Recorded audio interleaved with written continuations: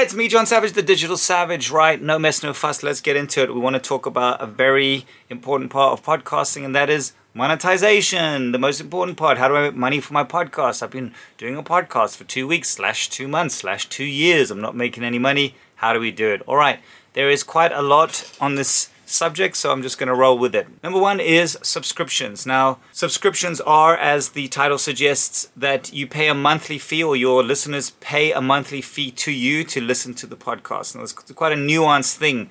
It's a feature on Spotify now. It's a feature on Apple and some of the other podcasting platforms where you can set people can pay a subscription in order to listen to your podcast. Now, the range of that fee in dollars is usually between $3 and $15. Obviously, if we're in South Africa, the lower end of that spectrum is better. In the Spotify world, currently 100% of those fees for 1 year go to the artist. In Apple, there is a yearly subscription fee of about $20 for the year, so it's not a lot. But the rest of that money, if it was $3 or $15 per month, that's not per episode, that is income generation for you. Now, what is the psychology around Apple subscriptions or Spotify subscriptions for podcasts? Currently, the demand for podcasting subscriptions is not extremely high, although it depends on how you talk to your audience, how loyal your audience is. You can create demand for it.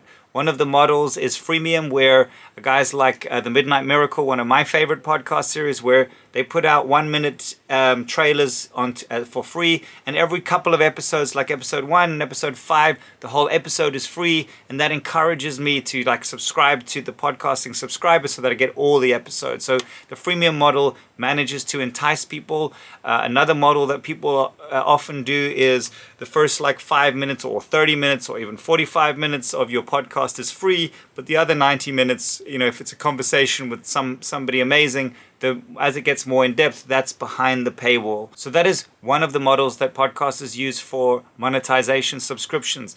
Let's move over to number 2. The second one is sponsorships. Now, sponsorships are high value partnerships where a brand wants to integrate themselves into your podcast.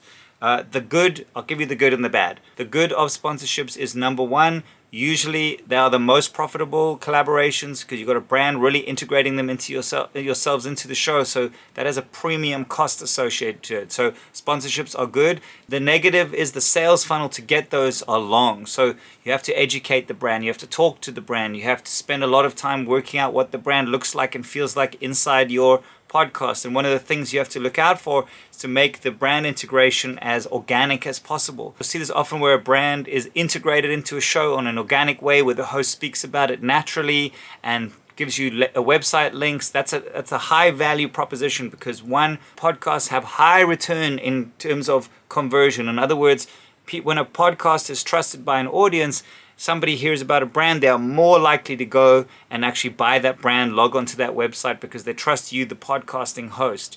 So that's why sponsorships are really valuable. You can give them a little ad space on the YouTube. You can give them ad space on your audio. You can put links on your social. So there's a lot you can do with a sponsorship. They're really good to get. They just take longer to get and are harder to close. But when you get a sponsorship deal, you're looking at real revenue for a campaign length of time, where it's a week or maybe 3 months or 3 weeks. So a campaign-driven sponsorship, which is a very good one. Third up, let's talk about merchandise sales. Now, as your following is created and you have people who are listening to your podcast and watching your podcast on YouTube regularly, you start to get an audience and people become fans. And your fan base doesn't have to be at 10,000 or 100,000. It can be 50, 100, it can be 300.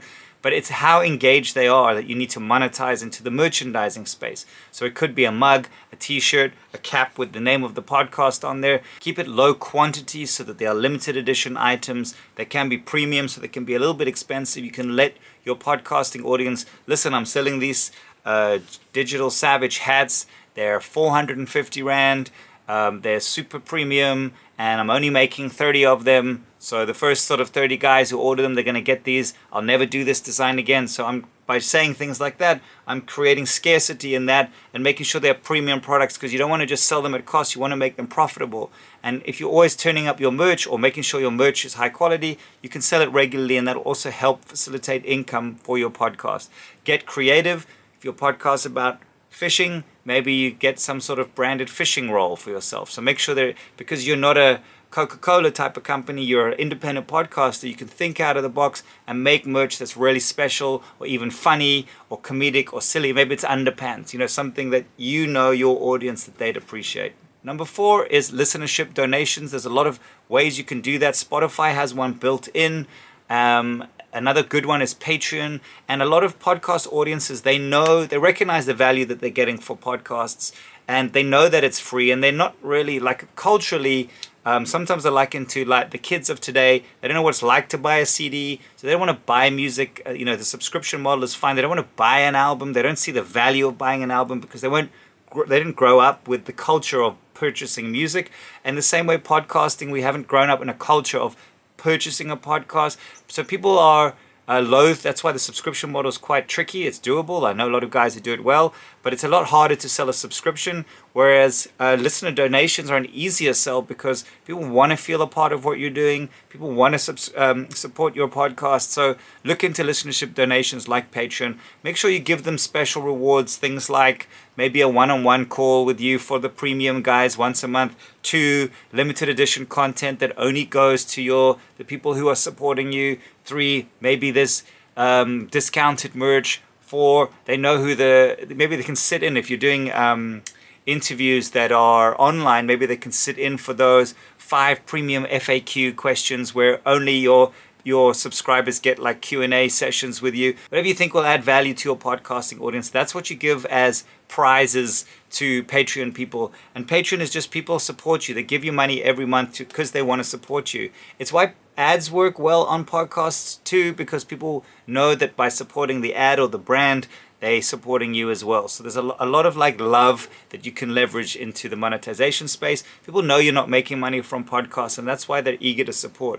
So if you can really build a foundation around the donation model, that can really work, at least not for your whole career, but at least to subsidize a portion of what you're doing for podcasting. 5, let's talk about ads. Now, ads are a really important part. So it's different from sponsorships. When we were talking about sponsorships earlier, we're talking about almost a show takeover, a partner in your show where somebody is integrated into your show, where you're talking about them, where they play a priority mechanism. But inside a podcast, there are a whole lot of other places you can place ads. Either live reads as a host read live read, where I as the host can read an ad about your product, or 2, programmed ads, and those are pre-rolls, mid-rolls, post-rolls. And if you listen to podcasts, any podcast, usually at the beginning there's space for a little 30-second ad or a 15-second ad or a 10-second ad. In the middle of a podcast, that's called a mid-roll, there's space for an ad break of maybe 3 ads. The research has shown 3 is the maximum amount of ads you can do. Now that's airtime ad space inside your audience that you can sell, either programmatically, so some of the devices, Spotify globally but not available in South Africa, can run programmatic ads. Programmatic ads are low-cost ads that any brand can vie for to put inside your podcast. But ultimately, you could also find a sales space that people can sell ads, or you can sell ads to brands at a much lower cost, but still a premium cost for you if you're going in for 4 episodes, weekly episodes. It's ad space that has value. So that's 3 mid-rolls, 1 pre-roll, and even 2 post-rolls. So you could sell 5 ads inside your podcast regardless of the length. If your podcast is over 2 hours or even over an hour, every 30 minutes you could have another ad break and have more space for mid-rolls inside your podcast. So think about that. Radio ads still work inside a podcast. The 6th one is affiliate marketing. It's the last one I'm going to talk about today. Yes, there are other mechanisms for monetization, but I thought I'd just start with 6. Affiliate marketing is that there are a lot of brands out there in the world who are looking for other people to help promote their products. So to find affiliate marketing partners, you need to Google what brands are looking for affiliates. Let's say the affiliate is a sock brand, peanut butter socks, let's call them, and they're looking for affiliates to sell their peanut butter socks. What you do is you register as an affiliate in the Peanut Butter Socks website, and you get a special code that is peanutbuttersocks.com/Dave Mackenzie Head, because that's your name, Dave Mackenzie Head. And when you are on your podcast, you say, listen guys, I'm wearing these amazing socks from Peanut Butter. I really think you should buy them. Just click on the link below and you can get socks from David. I'll give you a 10% discount from Peanut Butter. Just click this link, which is peanutbuttersocks.com/Dave Mackenzie Head. And then listeners will click on that link, and every time they buy socks from Peanut Butter Socks, you will make a percentage of that sale. That's what affiliate marketing is. And it's a very effective way to earn revenue without having to have a product that you can utilize other people's products. Just make sure the products are useful to your particular target audience. If you're selling socks to, high-end wealth clients, that isn't going to work. So just keep those things in mind, be smart about it.